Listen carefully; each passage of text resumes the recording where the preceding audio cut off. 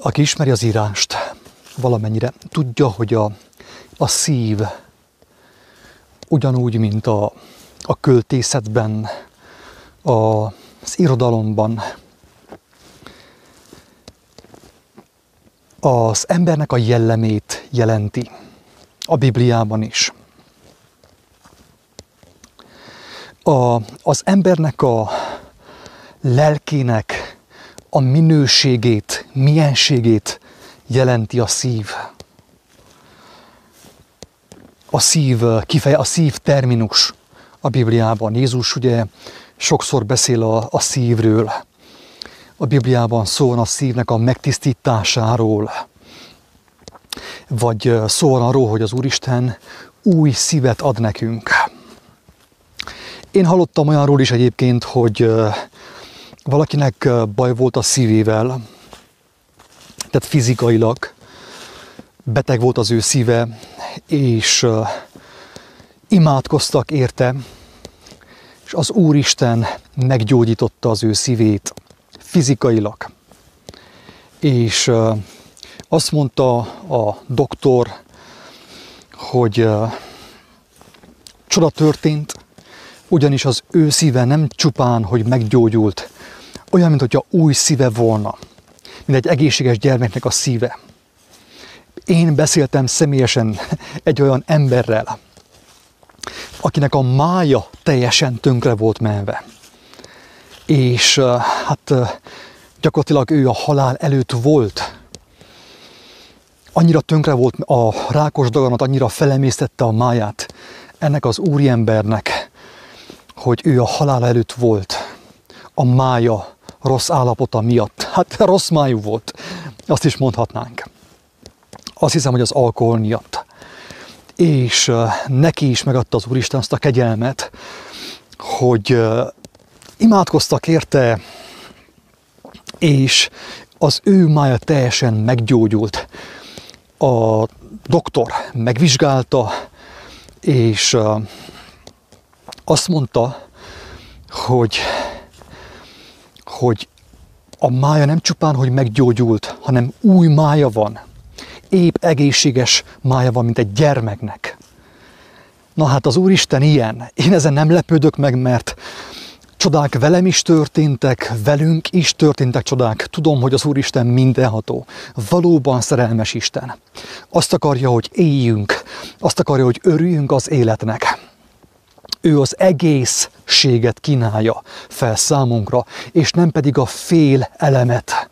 A fél elemet, ugye? A fél elmét és a fél elemet, ugye? Ő az egész, a teljességet kínálja az ő gyermekeinek.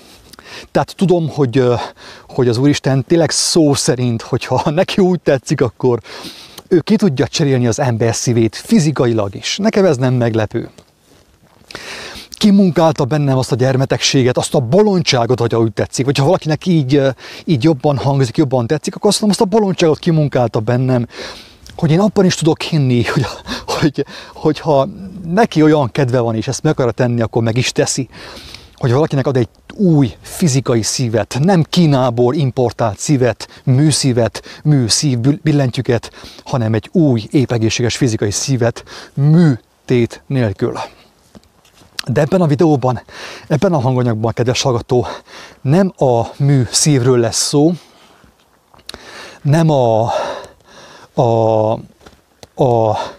szív transzplantációról, meg nem a csodákról, nem a fizikai csodáról, hanem inkább a szívnek, az ember jellemének, az ember lelkének a mienségéről. És egészen pontosan most itten konkrétan a székely szívről lesz szó, a székely embereknek a jelleméről, ami van az ő szívükben, ugye. Mivel a szív ottan körülbelül középen van, ugye azt mondják, hogy az embernek a központja. És hát kinek milyen a központja, hát olyan az ő jelleme, ugye, olyan az ő természete. A kérdés az ebben a videóban, kedves hallgató, hogy milyen a székely szív. És picit én mostan kicsit ilyen lokál patrióta leszek, ugye, mert én Székelynek születtem, és én tényleg úgy nagyon vágyom arra, hogy itt Székelyföldön történjen valami gyönyörűséges és dicsőséges ébredés. Isten kegyelméből, az ő dicsőségére nyilván. Nagyon szeretném ezt, de viszont ahhoz, hogy ez megtörténhessen, kedves hallgatók, a székely embernek fontos, szükségszerű szembenézni az ő szívének az állapotával, hogy milyen ma a székely szív 2020, a covidos 2020 novemberében. Mert hogyha nem vizsgáljuk meg, kedves hallgatók, kedves székely atyafiak, honfitársak, ha nem vizsgáljuk meg azt, hogy milyen a szívünk állapota, akkor nincs ahogy legyen egy egészséges diagnózisunk, egy ilyen helyzetfelmérés, hogy milyen a mi szívünk. Hogyha nem mértük fel a helyzetet, akkor hogyan tudna bármi is változni? Márpedig a helyzetet valamilyen szinten tükrözi a külvilág. Mert az, hogy ami van itt Székelyföldön, Gyergyószent Miklóson, Csíkszeredában, Udvarhelyen, ami van külsőleg, az valamelyest a székelynek a belsejének a tükröződése. Valamilyen szinten. Persze ez egy ilyen általános készenléti állapot, meg veszélyhelyzet, meg mit tudom én mi világszinten. De kedves hallgatók, nekem teljes meggyőződésem, hogy ez nem világszinten van, hanem inkább agymosás szintjén van. Agymosás szintjén én hiszem azt, hogy azokon a helyeken a világban, ahol az agymosás nem tud ilyen hatalmas méreteket ölteni a világhálóval, amellyel ugye a világ és úgymond a világ ura behálózta az embereket, ott teljesen biztos, hogy más a helyzet. Másképp hisznek az emberek az ilyen Covid mesékben, mint Székelyföldön. Oké.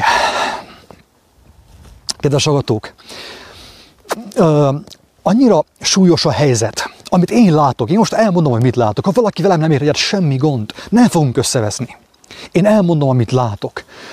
Annyira súlyos a helyzet, kedves hallgatók, hogy a székely most már arra sem alkalmas, hogy ő felmérje az ő szívének a valódi állapotát.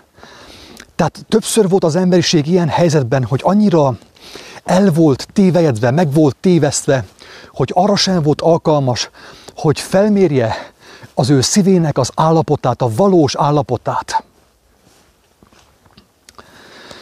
És persze az Ószövetségírásból ott van a 139. Zsoltárnak az utolsó 2 bekezdése.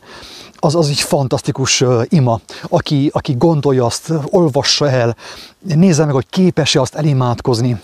Mert ha igen, akkor elképzelhető, hogy meg fogja látni az ő saját tulajdon szívének a valós állapotát.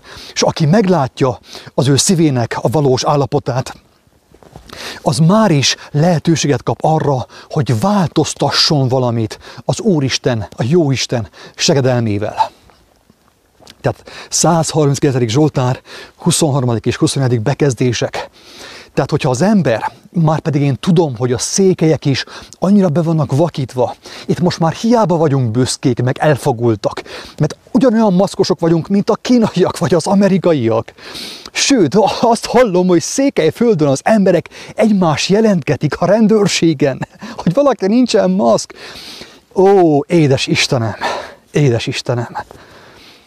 Mivé lett a Székelyföld, a székely nép, kedves hallgatók? Őszintén. Egymást jelentgetjük félelmünkben, rettegésünkben, hogy a másik még nem annyira zombi, mint én, akkor fel kell őt jelentsem a rendőrségen. Ez a székely szívnek a valódi állapota, kedves hallgatók. És mély tisztelet a kivétel, hogyha van kivétel, az Úristen tartsa meg a kivételeket, és erősítse meg őket az ő hatalmával, az ő hatalmas erejével. De viszont tudjuk jól, hogy eléggé katasztrofális a helyzet. Tehát a székely már arra sem alkalmas, arra sem vagyunk alkalmasak, hogy felmérjük a szívünk állapotának, a szívünk egészségének a valódi állapotát. És erre való a 139. Zsoltárnak az utolsó 2 bekezdése. Akinek egyáltalán még van bátorsága azt kimondani teljes szívéből. Mert az Úristen, hogyha én nem tudom megvizsgálni a saját szívemet, akkor ő megvizsgál engemet. Ha kérem tőle, ha nem kérem, akkor nem fog. Minden székely, minden büszke ember azt gondolja, hogy az ő szíve teljesen rendben van. Én is azt gondolom. Az én elmém teljesen rendben van, én mindent jól gondolok. Ilyen a büszke Székely, elfogult önmaga felé, de mégis félelemben van, mégis rettegésben van. Mégis maszkosan van, mégis várja az oltást, a mikrocsipet, és jelentgeti az embertársait, hogy lennél te rendben, ha ezt teszed az embertársaiddal. Hogy lennél te rendben most őszintén, legyünk őszinték egymáshoz, saját magunkhoz. Tehát jelzem, hangsúlyozom, hogy van lehetőség arra, hogy az Úristen megvizsgálja a szívünk valós állapotát, és nekünk megmutassa. Sőt, még azt is megteszi, hogy segít nekünk megtisztítani a szívünket. De hogyha valakiben nincsen önkritika, ha valakiben nincsen kellő alázat, hogy kérje ezt az Úristentől, ezt a kegyelmet, hogy ő a hatalmas erejével megvizsgálja a szívünk valódi állapotát, az nincs ahogy változzon, bármi is változzon az ő életében. Lehetetlen. Én most akkor néhány bekezdést az egyedüli mesteremtől felolvasnék, hogy megnézzük, hogy miért fontos a szívnek a valódi állapotának a megismerése. Azt mondja Jézus, a jó ember az ő szívének jó kincseiből hozza elő a jókat.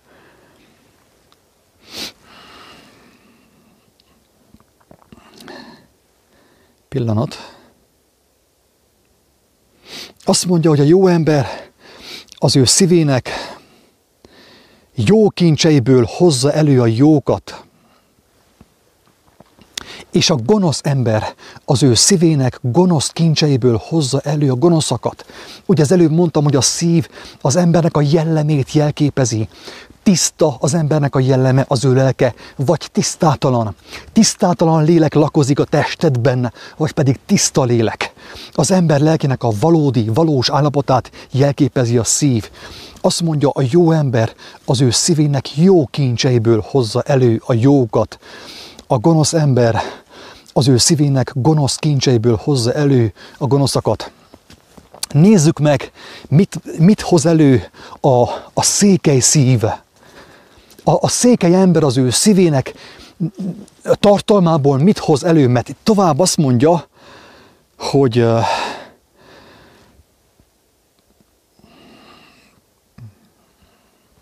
pillanat.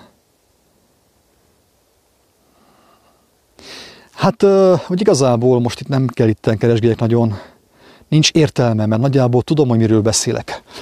Azt mondja Jézus, hogy a szívnek teljességéből szól a száj. A szív teljességéből szól a száj. Mindenki azt szólja az ajkain, a száján, ami van az ő szívében, ami van az ő jellemében, az ő lelkében. Nem tud az ember mást szólni.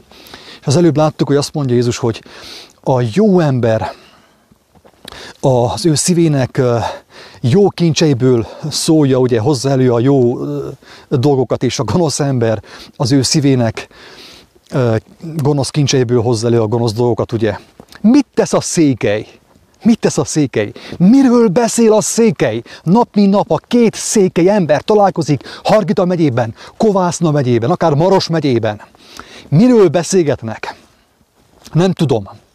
Nem vagyok teljesen tisztában az ilyenekkel a dolgokkal, mert nem sokat járok ki a városba. Nem szeretem a várost. Szeretem a hegyeket, a természetet is. Nem igazán találkozok így, néhány barátommal, de így nem nagyon szeretek sétálni a városban. Annál is inkább, hogy elfog a borzalom és a fájdalom, amikor embertársamat, főképp gyermekeket maszkkal látok. Jól sírjak, fényes nappal. A barátom mondja, hogy ő nem tett maszkot egyáltalán még, de ő napi rendszerességgel jár a városban. Jár kell a városban. És nem tesz maszkot. És persze őt mindenki megismeri, de ő jóformán senkit, mert mindenki eltakarja az Isten adta arcát. És a székely nem tudja, hogy az ő arca a mindenható Istennek a hasonlatosságára van teremtve. Eltakarja az arcát, és még azt mondja, hogy ő istenhívő, vallásos, katolikus, hitgyülekezetes, vagy Jehova tanúi. Érthető? Eltakarja az arcát. Ott van az első lapokon a Bibliában, hogy az Úristen az ő hasonlatosságára teremtette az embert, az ő arcát, amit mi eltakarunk.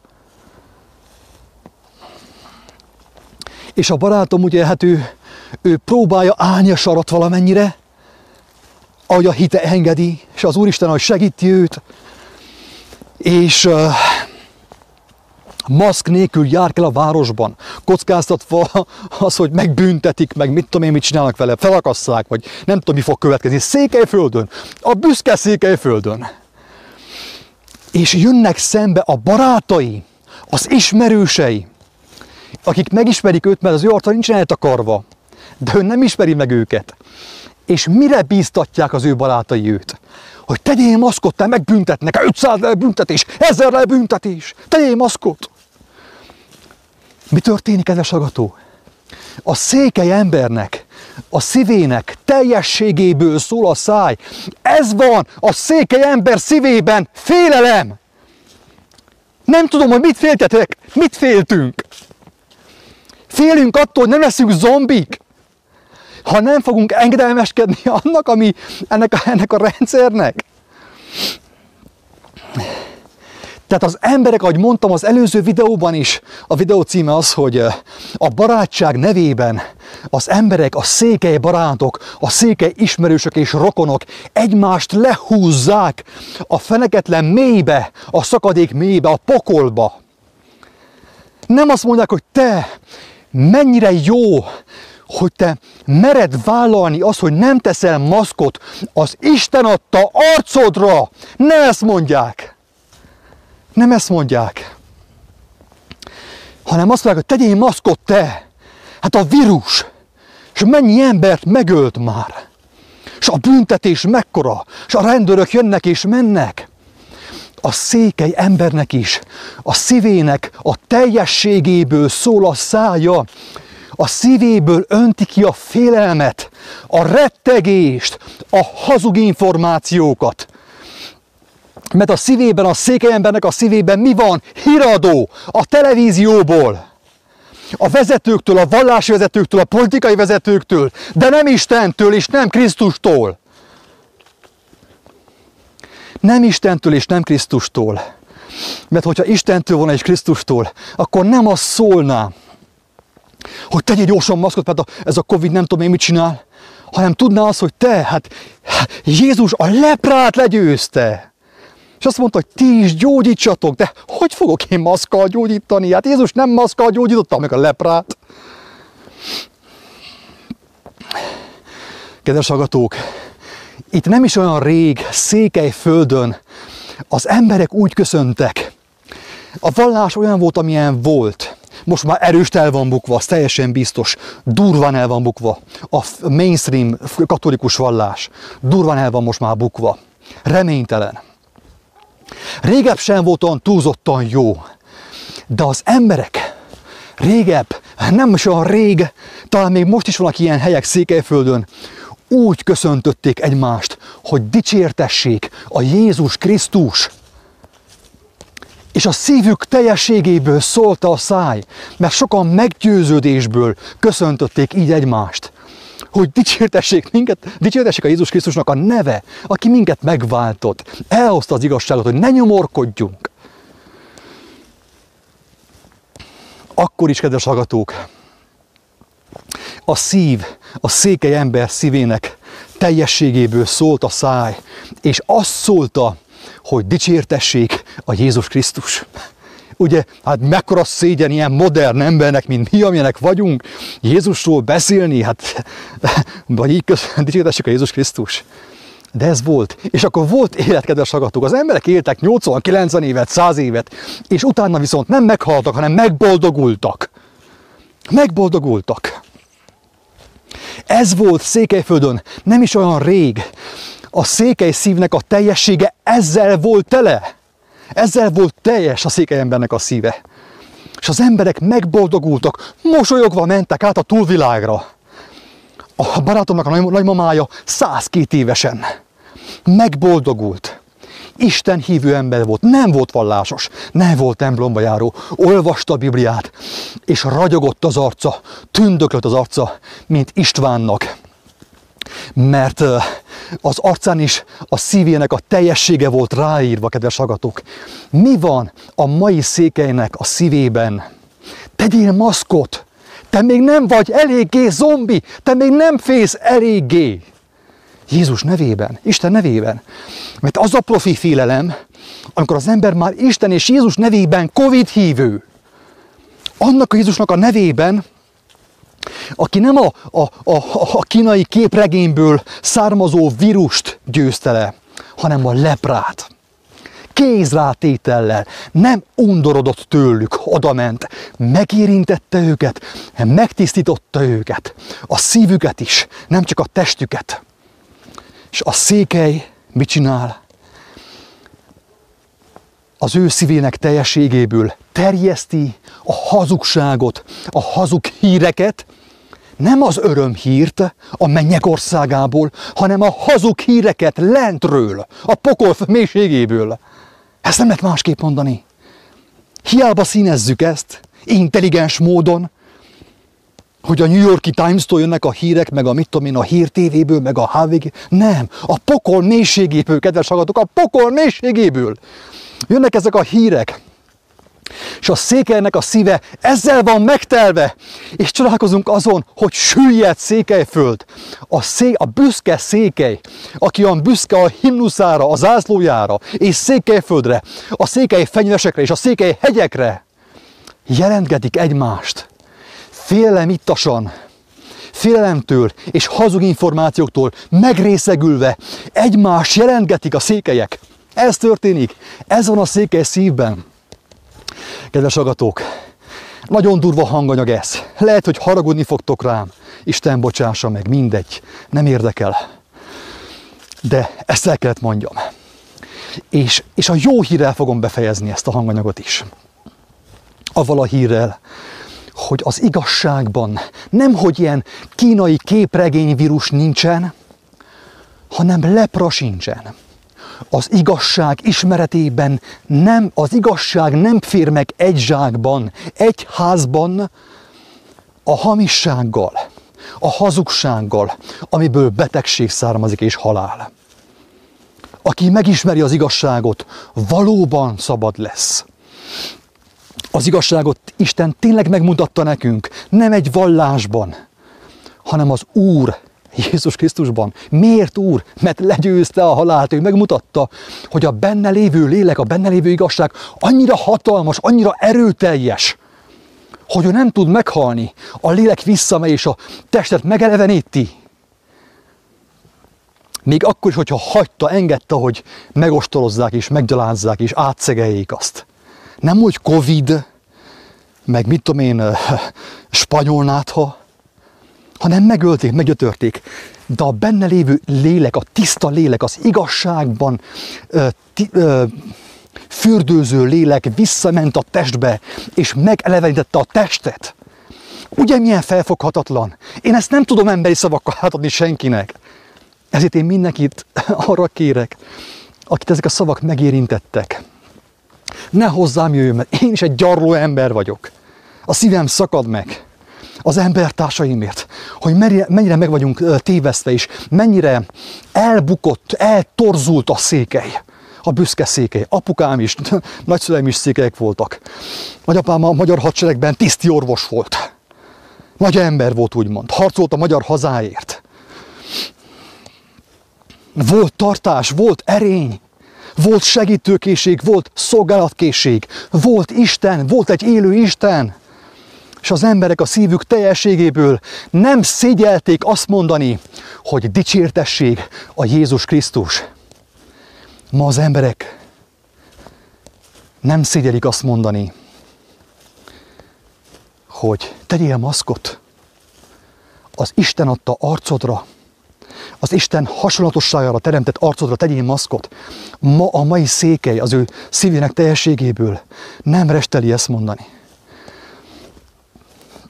És dicséri, és hirdeti a Covidot. Most már érthető, hogy miért volt olyan fontos azt mondani annak idején, és derűs arccal őszintén felvállalni az, hogy dicsértessék a Jézus Krisztus.